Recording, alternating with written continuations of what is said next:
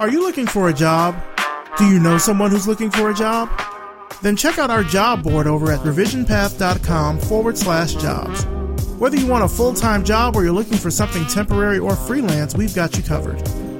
This week, Revision Path is looking for staff writers for our blog.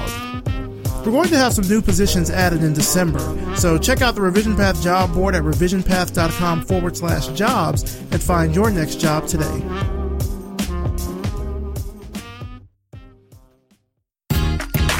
You're listening to the Revision Path Podcast, a weekly showcase of the world's Black graphic designers, web designers, and web developers.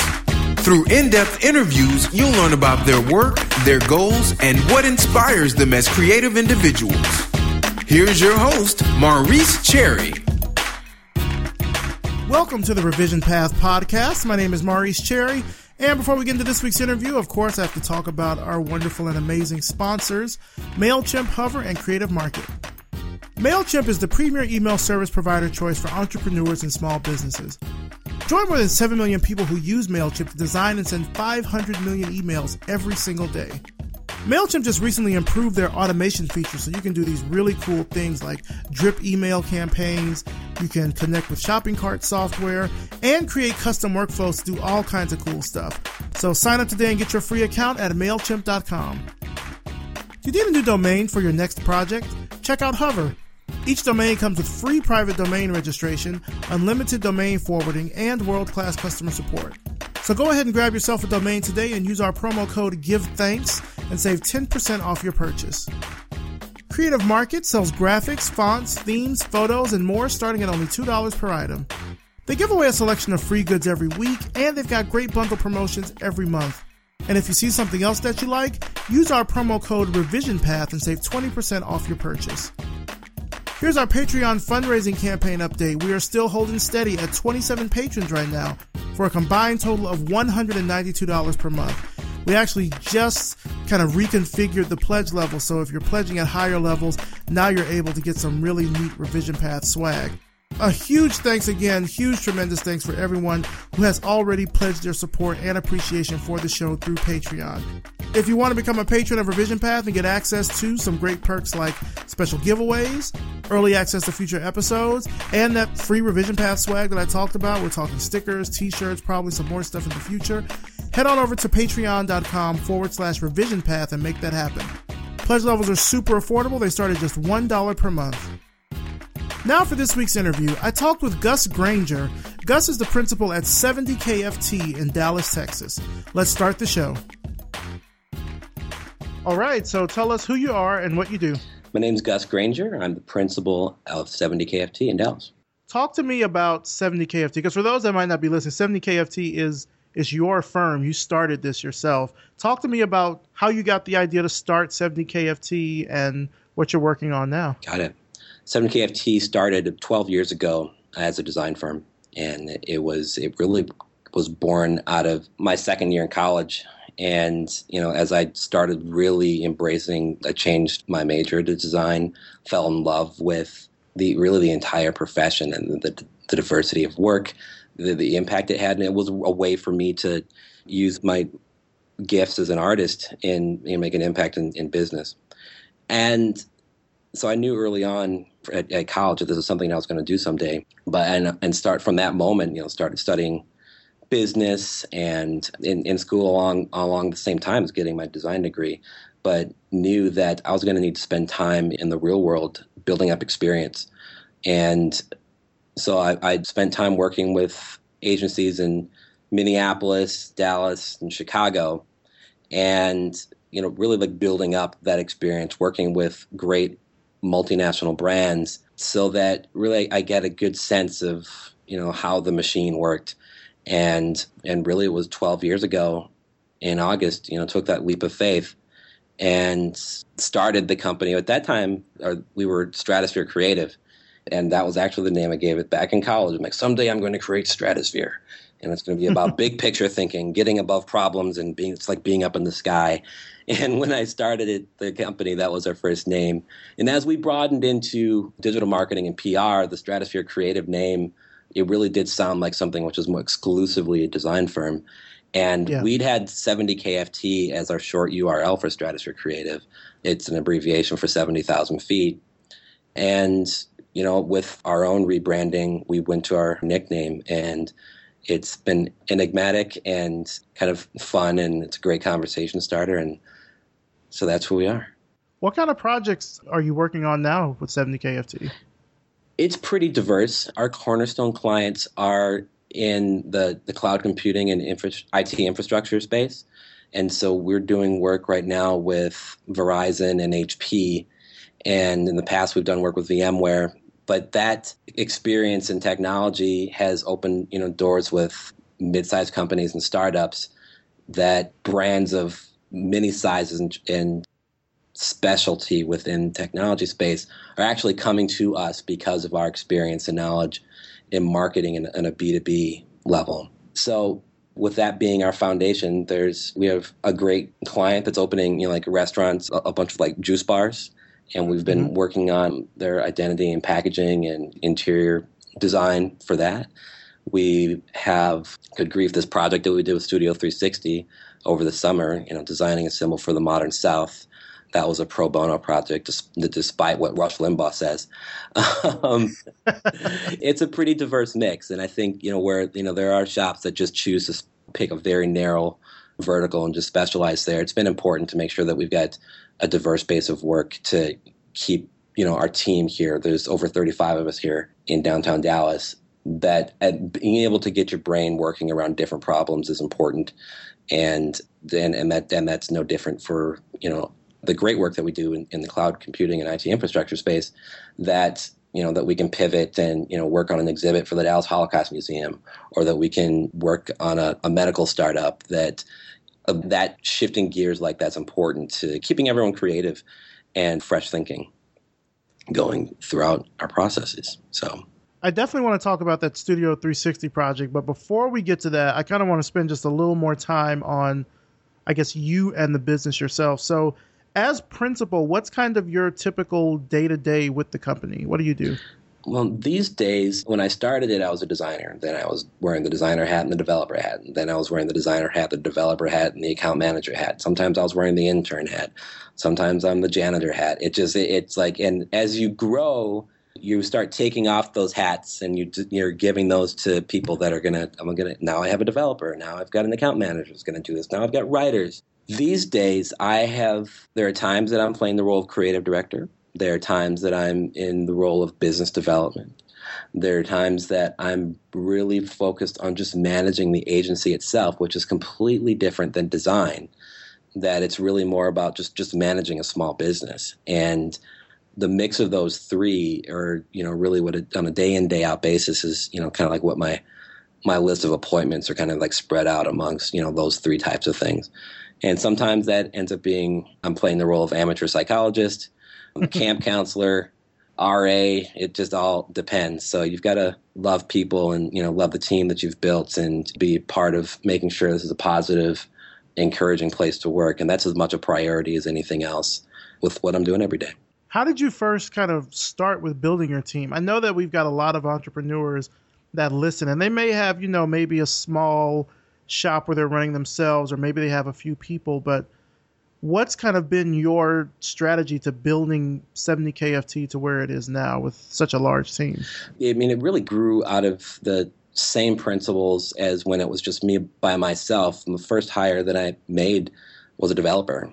I was designing and developing sites myself. That was much simpler back then. It was really more involved with using Dreamweaver and Flash and some minor coding. But as more projects kind of came in, that I would be having to contract out development. And it took me taking a look back and looking at how much work that I actually contracted out to developers. And I realized that as a business owner, I could make more money by having that development in-house, and the work will be better integrated with the design by having a developer that would be in-house. That was the moment where I decided, all right, I will hire a developer, and it will be the two of us. And so now we're more profitable and we can continue to grow. And it's a bit different as you start growing the next level to, an account manager, but you're having to go through a kind of a similar calculus where I know that my time is better spent guiding the creative vision of the project than managing the relationships with the clients. I do a great job with that, but that's not, my entire career has not been built up in that. That you start to see that, it's going to be more effective for me to have a specialist to take care of this growing body of work and to take care of these relationships so that I can be more focused on doing what I do best. And as it goes, when my developer kind of became a capacity and we had to start farming work out, we allowed the trend of the work. And in the early days, it was a lot of project-based work. And so it's more difficult to plan out a payroll against projects that, may be on a 3 to 4 month cycle, but you kind of have to look at the rhythm of opportunity that comes into your shop to see that, we have a pretty good trend of ongoing work which comes in. And the goal, for growth is, when you can kind of convert some of those regular relationships to a retained relationship where you can actually have a 1 to 2 year contract in place, that now once you kind of transition from a small team that might be rooted in project work, when that becomes a predictable source of income that is, hopefully something which is renewable, you can make, more concrete hiring decisions with less risk.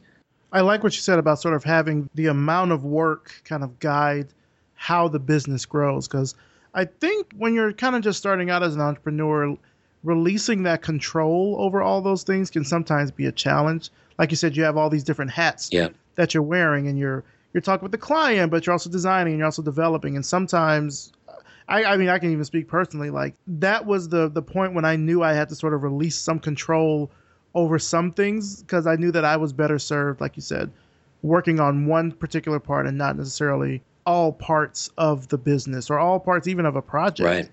Right. Yeah. And it's letting go, it's tough. It's a leap of faith when you've been doing it all yourself. That, I think that for me, the biggest transition was the first time that I hired a creative director, because, I'm like, all right, gosh, I've been doing this for years and all the work has had, my stamp of like approval. And I've guided all the way through. And here I'm hiring somebody else that's going to, now the work is going to be their baby. That's a big leap of faith. There's a lot of trust which goes into that. And I mean, that's the case with everything. But I think for me and my background, that dynamic definitely played itself out there. But it's something that I'm comfortable with now. But that is, finding the right people, making sure that you have that ongoing work, coming in. But, finding someone that you can work well with, that you can have a good, strong, trusting relationship is essential in order for it to work out. So one thing that I want to speak about is hiring. I know that there are a lot of tech companies and design firms and ad agencies, et cetera, that have talked about kind of this shortage of talent in the industry when it comes to, kind of hiring new people. For you, when it's come down to building the business and building 70KFT, have you been able to pull a lot kind of from the local, I guess, design scene in terms of people that would come in and work for you? Like, what's kind of been the hiring process like? Has it been difficult? It depends on the role, but it's not easy. I'll just say that, because it's more than just having a great body of work. And, we can talk specifically with designers, but we have developers and writers and account managers and PR specialists and digital marketing specialists that, I mentioned earlier the importance of the atmosphere and the actual culture of the office. That's something that you have to vet out as well. And you could bring in somebody that has the perfect body of work and they could be a complete monster and make your workplace a toxic place for everyone to be. And you've got to make sure that, you're finding the right chemistry there amongst people. But from just finding talent generally, we don't restrict our hiring to Dallas. And we've relocated people from all over the country for that very reason. I mentioned that chemistry is important and experience is important. We just, hired a guy to manage our account management group from New York, and we've brought in designers and writers from Alabama and Michigan. It really doesn't matter to that end. It's just about finding, the right skill set. But specifically to, a shortage of talent in the technology space, it's most aggressive and more competitive with developers.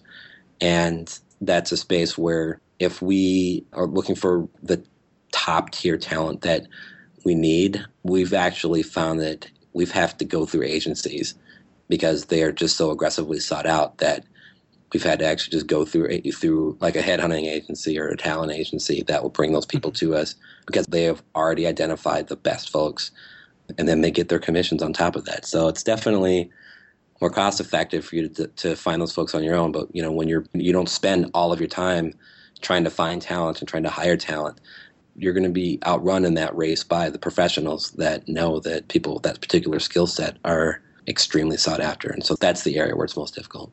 Oh, that's true. And also, I mean, aside from talent, of course, the talent is important.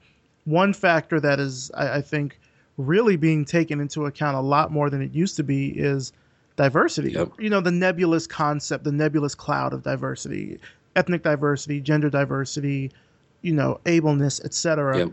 That also becomes kind of a part of the mix too, which I feel probably makes hiring just that much harder. Yeah. Because you want the talent, but then you also hopefully want to make sure that you're not building kind of this homogenous workspace and therefore breeding a certain culture that might not be conducive to your company or to your clients or something like that. Yeah, absolutely. And that's a high priority, for us. And it just adds a whole other layer of, it's just another key goal that needs to be part of it. And one that, we don't hit 100% of the time. And it's never been a goal to be like, all right, we're going to make sure that every single person in this office is a minority background or anything, but that, that we're actively seeking out, people with diverse backgrounds. But but usually we're looking at, like, we've got a giant project which is coming up in 6 weeks. We've got to get someone in here. And if it's about the success and health of the agency through, being able to handle that project versus waiting another 4 to 6 weeks to get another more diverse candidates, that tension is a real one and something I think everyone is trying to, to perfect. And I'm not sure that people that are far removed from that whole process really realize that. So, for example, like on Twitter, Twitter, of course, people will mention things about, well, why don't they just hire more brown people? Why don't they just hire more black people? Like, it's not that simple.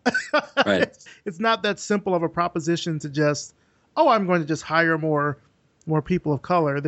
I see this also now because I tend to work sometimes with companies that are trying to do this sort of similar thing.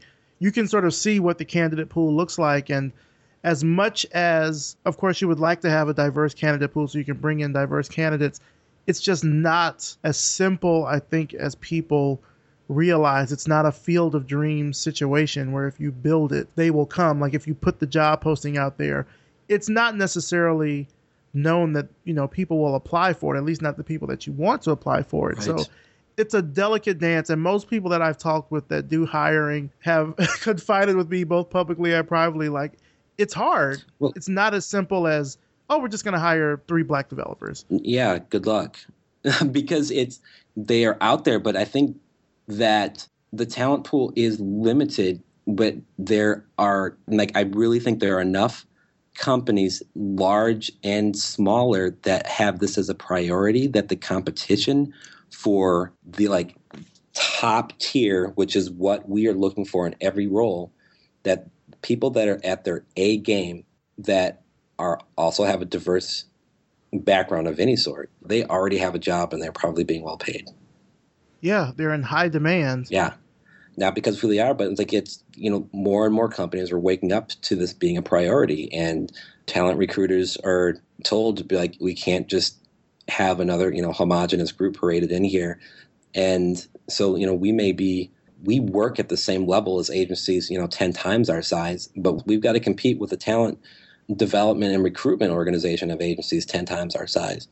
And for me, I feel like the greatest thing that, we can do is just have awareness that, hopefully people from just underrepresented groups, even in our office, when we put up a post that we're hiring, that, hopefully they'll come and let us know that they're out there, and we'll do all that we can to try and find them and get in front of them as well.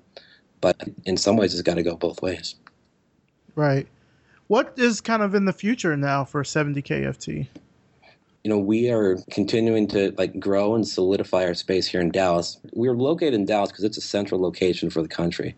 So there's we're no more than 2 to 3 hours away from anywhere, because we've got a great airport here that we can kind of jump off. And, I was in Connecticut for meetings, a couple of weeks ago, or Virginia, there we can go out to the West Coast. It's just really easy to get anywhere.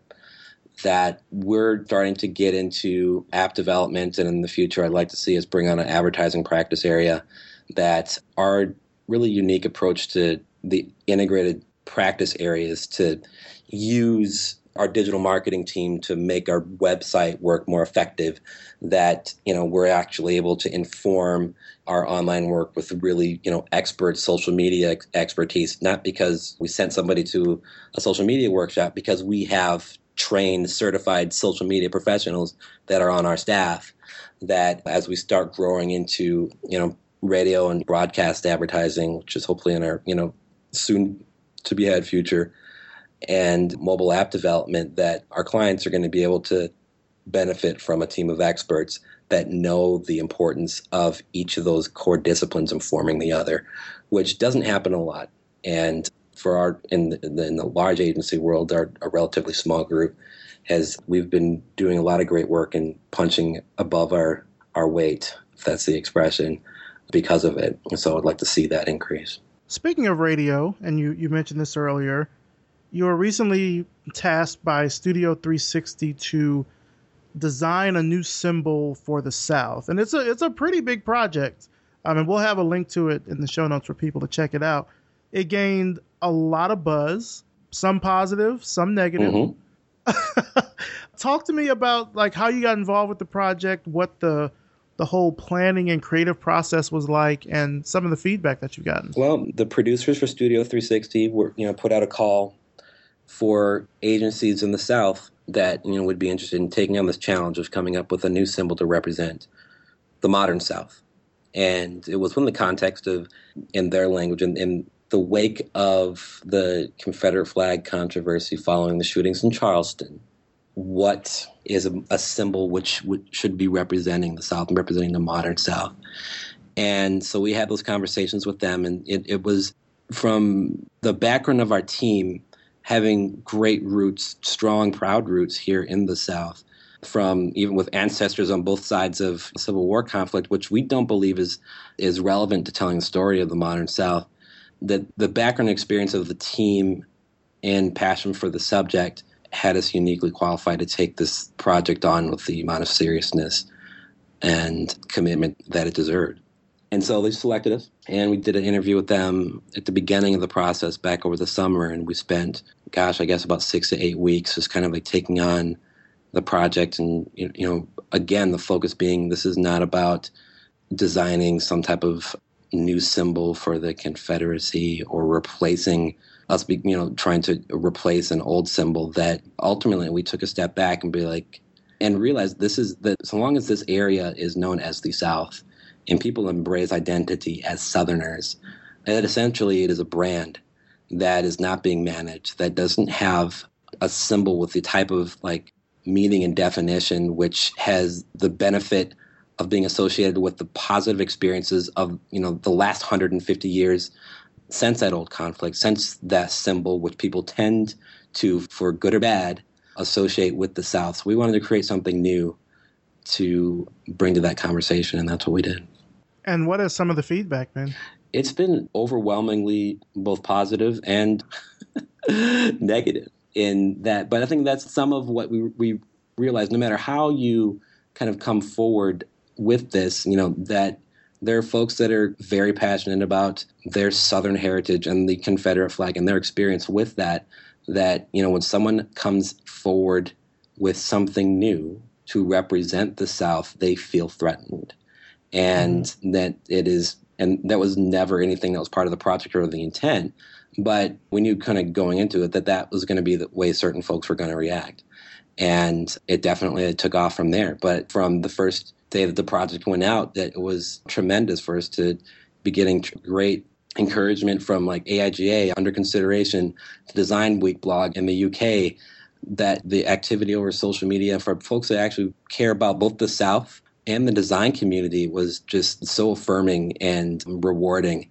But yeah, of course, there was, the predictable lashback against those who felt like that this was threatening or somehow criticizing their heritage, and that was, or their experience with the old flag, the old symbol, which we really didn't want to have anything to to do with that. And then this project really, it wasn't about that or them.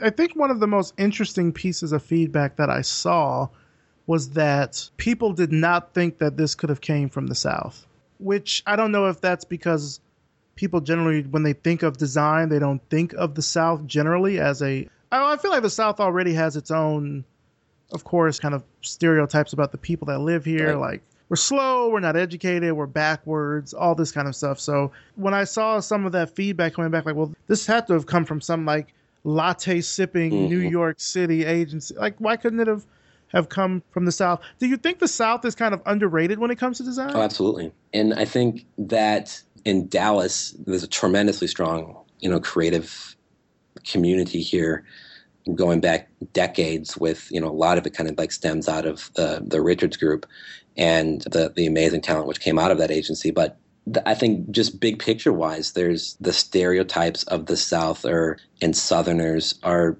pretty prevalent, and it's unfair. And that you go into what's happening in places like Dallas and Atlanta and even, areas like Birmingham and New Orleans and Austin and San Antonio and all these. There's like, I'm leaving out a lot of really great places that there's really strong work that's happening in these places, but it's a national and even in some ways, a global stereotype, which goes back to this old conflict, the old symbol that disproportionately negative stereotype gets associated with everybody that lives in this region.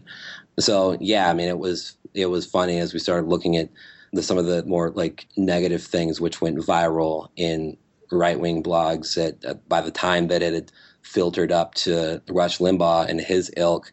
The project was paid for by taxpayer dollars by some Northeast liberals looking to tell Southerners what to do.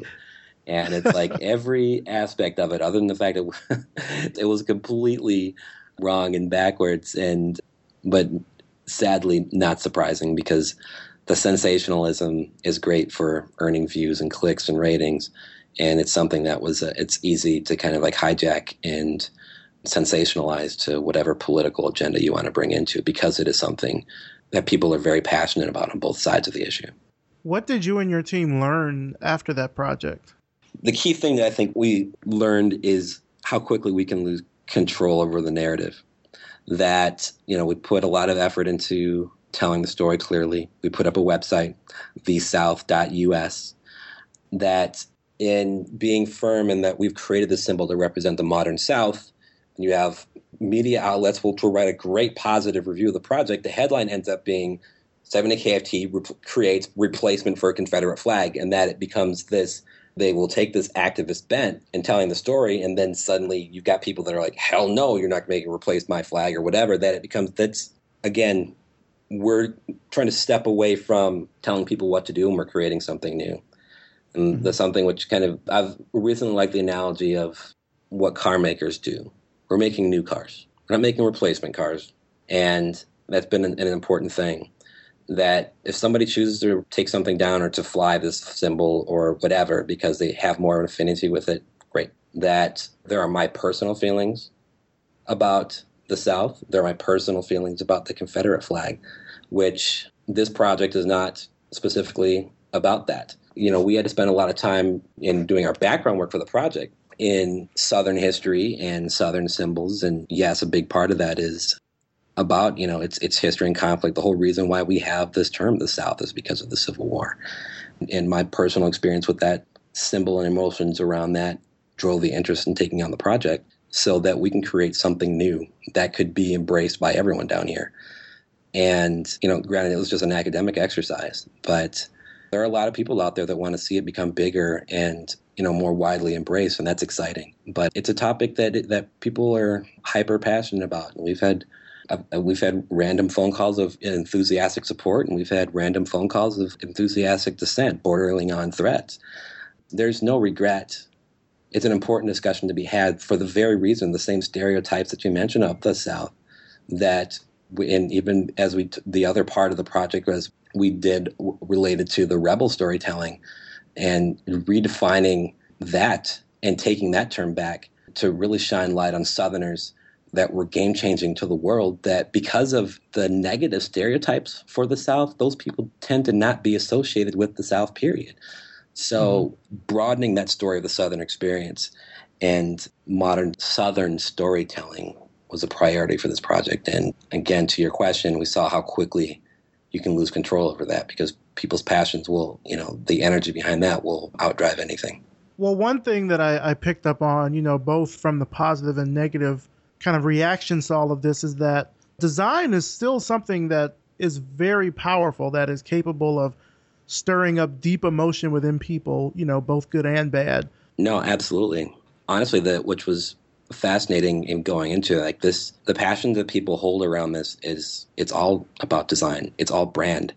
And that we had, whether we're featured in Fast Company or, the largest media outlet in Alabama, that the attention from every angle is organizations which are not normally writing about design or branding. When they're talking about this project, they're talking about design and branding. And the folks that are embracing it or having a conversation about it, the awareness of it has been amazing. I've run into folks that I hadn't been engaging with personally in social media that, they'd been talking about it. They didn't know we did it. And they were like, oh, yeah, you guys did that. And, I was having a conversation with my grandmother or my friends, or that it's fascinating how just the overall awareness of the project has been and the conversations that have been spurred around it, and important conversations, I believe. And I think the fact that, we've been part of making those discussions happen is something that I'm proud of this team is making that, or being part of making that happen. Earlier you spoke about the fact that Dallas has this really strong design scene, and I feel like you've contributed to that in a way also because you were at one point in time the president of the AIGA Dallas chapter there. Yes. What was your tenure like when you were president? It's a lot of work, but it's rewarding work. AIGA was important for my career, really even going back into college and helping open up my exposure to the world of design broader than what my actual school may have been exposing me to, which was great. I went to the design program at Drake University in Des Moines, Iowa. But, they have an AIGA chapter, and they were bringing speakers to Des Moines. They were bringing speakers to our school, a variety of different, design programs that there's reading about people and there's being able to actually just sit down and talk to them or listen to them speak and get their business cards and go and visit them at their studio, or getting a diverse group of designers together to talk about a different topic at some type of workshop. That so much of success in this or any profession is hinged on who knows you and who you know, that to be able to take that down and distill that down to the design community and be able to meet people that care passionately about their job enough to the point that they want to come together with other designers and help improve their own skills and help improve the skills of the folks that they're there at, whatever that is, that now you have something very much in common with everyone else when you came to that event. And you can start to expand your own network and expand your own skills, and give you an opportunity to give back. And, my tenure on the board, AIJ locally, that was a way for me to give back and contribute to this organization, which I hold dear, and being a key part of getting me to this point. And so that's why I was embraced continuing my role in helping give back with the Diversity Inclusion Board for the National AIGA. And we're trying to really affect change in the woeful lack of diversity which is happening in this profession. Yeah, I probably should have mentioned at the top of the interview that, we're both on that same task force. And there are several initiatives that we're kind of all working on, all the task force members. One that we're kind of both working on is about getting AIGA student groups in HBCUs. And as you sort of spoke earlier about the fact that when you were in college, there was a student group there, and it really sort of helped open your eyes about the industry and learn about new people and new perspectives and things like that. Now I get a better sense from you about why this is so important to you. Aside from your tenure as an AIGA chapter president, I get a better sense of that, of why it's so important. It's critical. And I feel like AIGA student groups would make any program stronger and more effective. If anything else, students should be engaged just selfishly to network with professionals in their community to help them get an eventual job, to get discounts on software and other things which membership provides you through AIGA. And like the list of things are like pretty long that from a selfish standpoint you can start to benefit. But also student groups, you've got your local professional chapter, which will be giving them budget to be able to put on their own programming, that they're growing as leaders in the design profession. That's going to help, people take on a variety of different things and activities while you're in college to build up your resume and to build experience. That says a lot, that I can look at a candidate and that they cared enough about this profession to be an advocate for it and to create and promote and put on events and on their campus for this profession. Is like, that says a lot about the individual. And those student groups, they have faculty advisors, but, they can run pretty much autonomously. And it's great for the profession and it's great for the students. And so, yeah, I've been a big cheerleader for that. And I think HBCUs specifically with design programs should be taking advantage of this, which I think is really it's like a secret weapon for helping make their graduates more employable and just being stronger professionals. Right.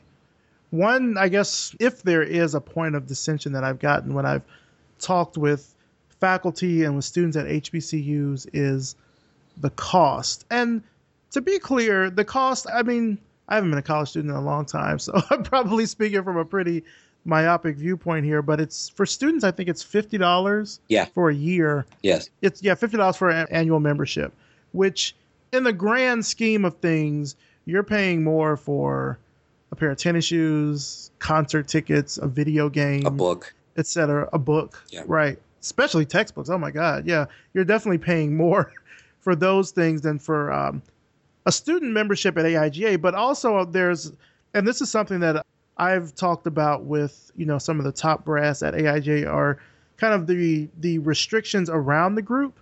So, for example, the student group has to have, I think it's 10 students and a faculty advisor. But at some of these HBCUs, the arts programs or the design programs are so small, they may not even have that many students. And so they can't really get a student group started because they don't have that minimum of 10 students to really get it going. Not saying that the students aren't interested, but they may not meet that criteria along kind of another level. So I don't know if AIJ will kind of change that for HBCUs, if they should change it for HBCUs.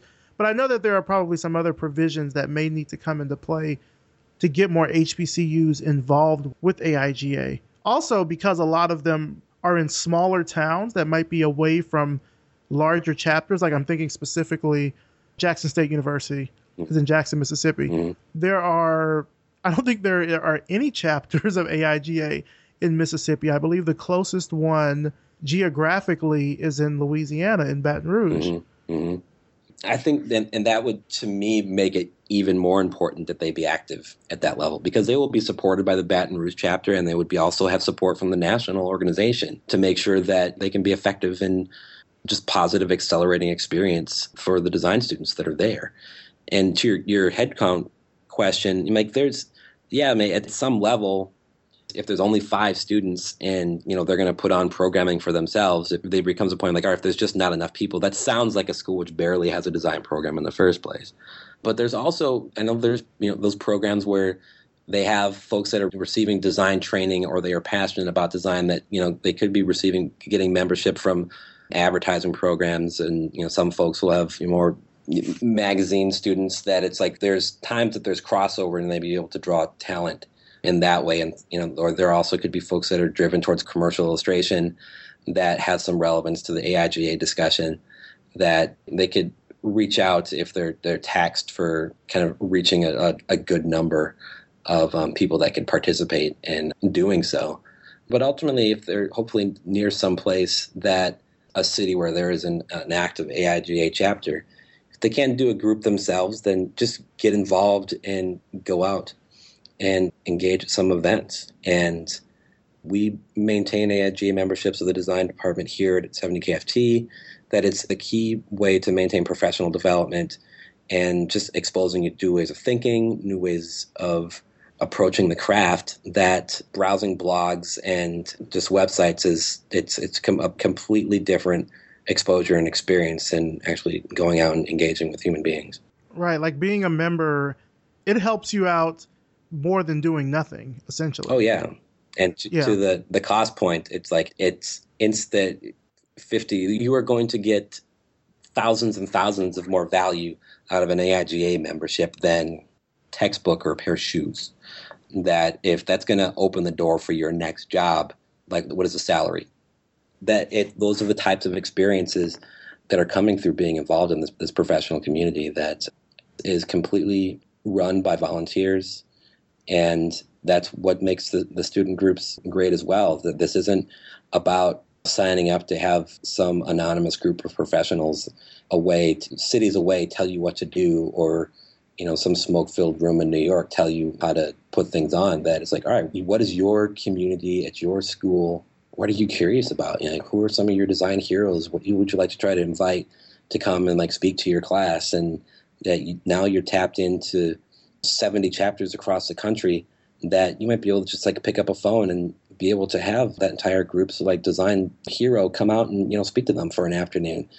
That AIJ opens doors like that, and another thing which I just love about the profession is how really warm and encouraging people tend to be. That I've run into a few outliers, but for the most part, folks are more than happy to just have a conversation or love to be invited to come out and speak, and that students can use that or just take advantage of that aspect of things through student groups to help get them ahead and make them stronger designers. It's a layup to me. So yeah. And for people listening, this is not a sponsored AIGA thing.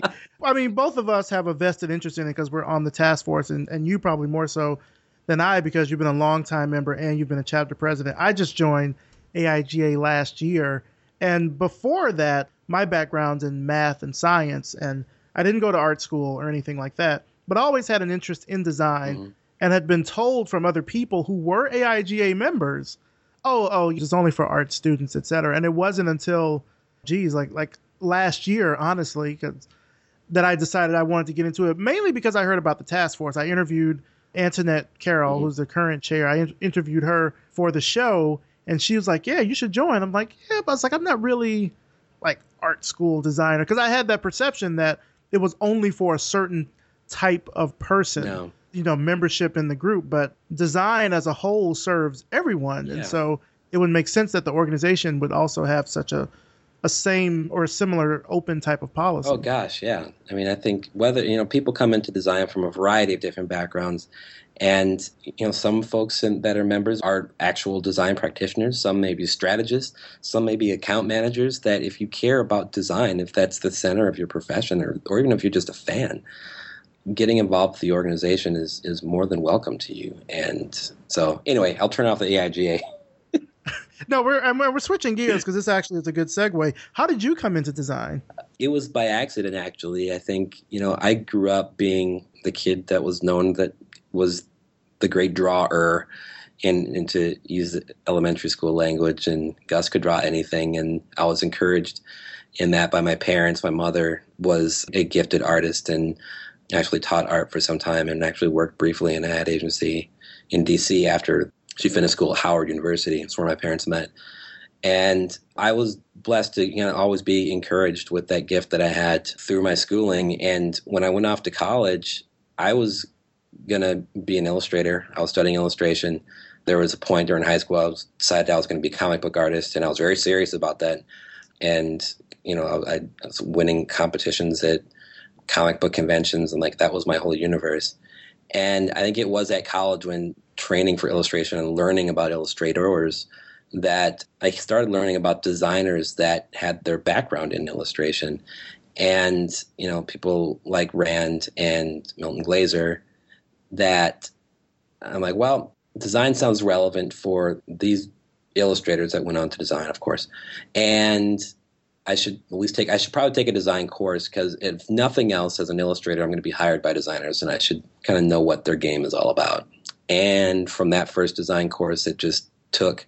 I was hooked, and those same people, I realized, I can still be an illustrator and I can be a designer, and this design training was really just going to make me more marketable and able to make a good living but it was also something that I loved and was fascinated about. And it was going to be a way for me to be able to pursue my just curiosity about the world and hopefully get paid for it. That was really it. From early on in college, I just switched and, I've been stuck ever since. Who have been some of the people that have mentored you throughout this journey? There's been a number. The first being, the director of our design program at Drake University is a man by the name of Doug Byers. He's now at USC in he's helping managing design for the school itself, and he's not teaching. But, I've had creative directors along the way. As I mentioned, I knew I wanted to create my own design firm someday. So I spent a lot of time with the folks that were either creative directors or running agencies. And so my first creative director was Bruce Edwards, who's now running an agency in the Minneapolis area called Fame. And, when I came down to Dallas, I spent a number of years working in an agency called Group Baronet, and that's where I met a man, his name's Willie Baronet. And he's been a really big influence on me, both as a creative professional, but also just he just ran a great culture and really showed how to produce great work and maintain a good balance with life and prioritizing people and culture and not just working folks to the bone. That was a really important thing as well. I mean, those are like some of the key names that kind of like come out. It's just really like mentors. But I think after leaving Dallas, I spent time working in Chicago at VSA Partners. And there I was able to work with folks that I'd looked up to since I was in college, like Dana Arnett and Kurt Schreiber. And there are so many others that are there that, just really showed me what the experience was of working in the design profession at that level. And is where I had the confidence to go off on my own. So, and really going back to the discussion for a few minutes ago, that it was getting that first exposure to VSA came through an AIG event in college. And so that, again, eventually, helped open doors to the last job that I took from another company before starting this one. What motivates you to do like the work that you do? My kids, my family. I think at this point, I'm really just driven and having a great time with them and creating just, doing a great job at work so we can, have a decent living and, I can spend a great time with them. And, I also have a healthy competitive spirit within the profession itself. And everyone likes to win awards and win accounts, and that, so as much as the success of, my kids, my family at home motivates me, the work family here motivates me as well, because I love seeing them succeed and encouraging them to get past what they saw as their own limits to accomplish tremendous things. That, seeing those lights go off is in their mind when they, figure out a problem, and, had to see that being embraced and produced by our clients. That's where my motivation is. It's exciting, and I wouldn't trade it for anything in the world. Now, you have a unique perspective being a designer, being a principal of a firm, and then also being someone that has been kind of a pillar in your local community for design. For someone that is looking to get into this industry, or for someone that's just in this industry now and kind of needs to know what they need to do to get to the next level, aside from technical skills, what skills do you think someone needs in this industry? Curiosity and a passion for problem solving. You mentioned the technical skills, which are important, but I feel like learning software is secondary to being able to just understand, a business problem and coming up with creative solutions for addressing it. And the form that those solutions could take could be a website, it could be an ad, it could be an app, it could be somebody walking around the street with a sandwich board. That being able to think through solutions to problems before ever going near a computer is the most important skill to be developed, because I think too many people are getting sold a bill of goods that learning the Adobe Creative Suite is what graphic design is.